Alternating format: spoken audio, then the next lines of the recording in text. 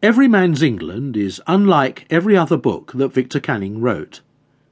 He's best known as a thriller writer, though he also wrote historical romances and books for children. Over a writing career spanning 50 years, he wrote more than 60 books and over 80 short stories, and many of his books have been filmed.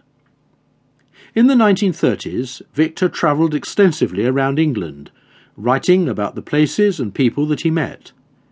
These articles were brought together in book form in 1936 and published as Everyman's England. In his introduction to the book, Victor says that the places he visited were not all well-known places, and even when they were, he did not always pay his respects to the curiosities which have given them fame. He makes no apology for this, saying that these were personal impressions. He never intended to write a guidebook.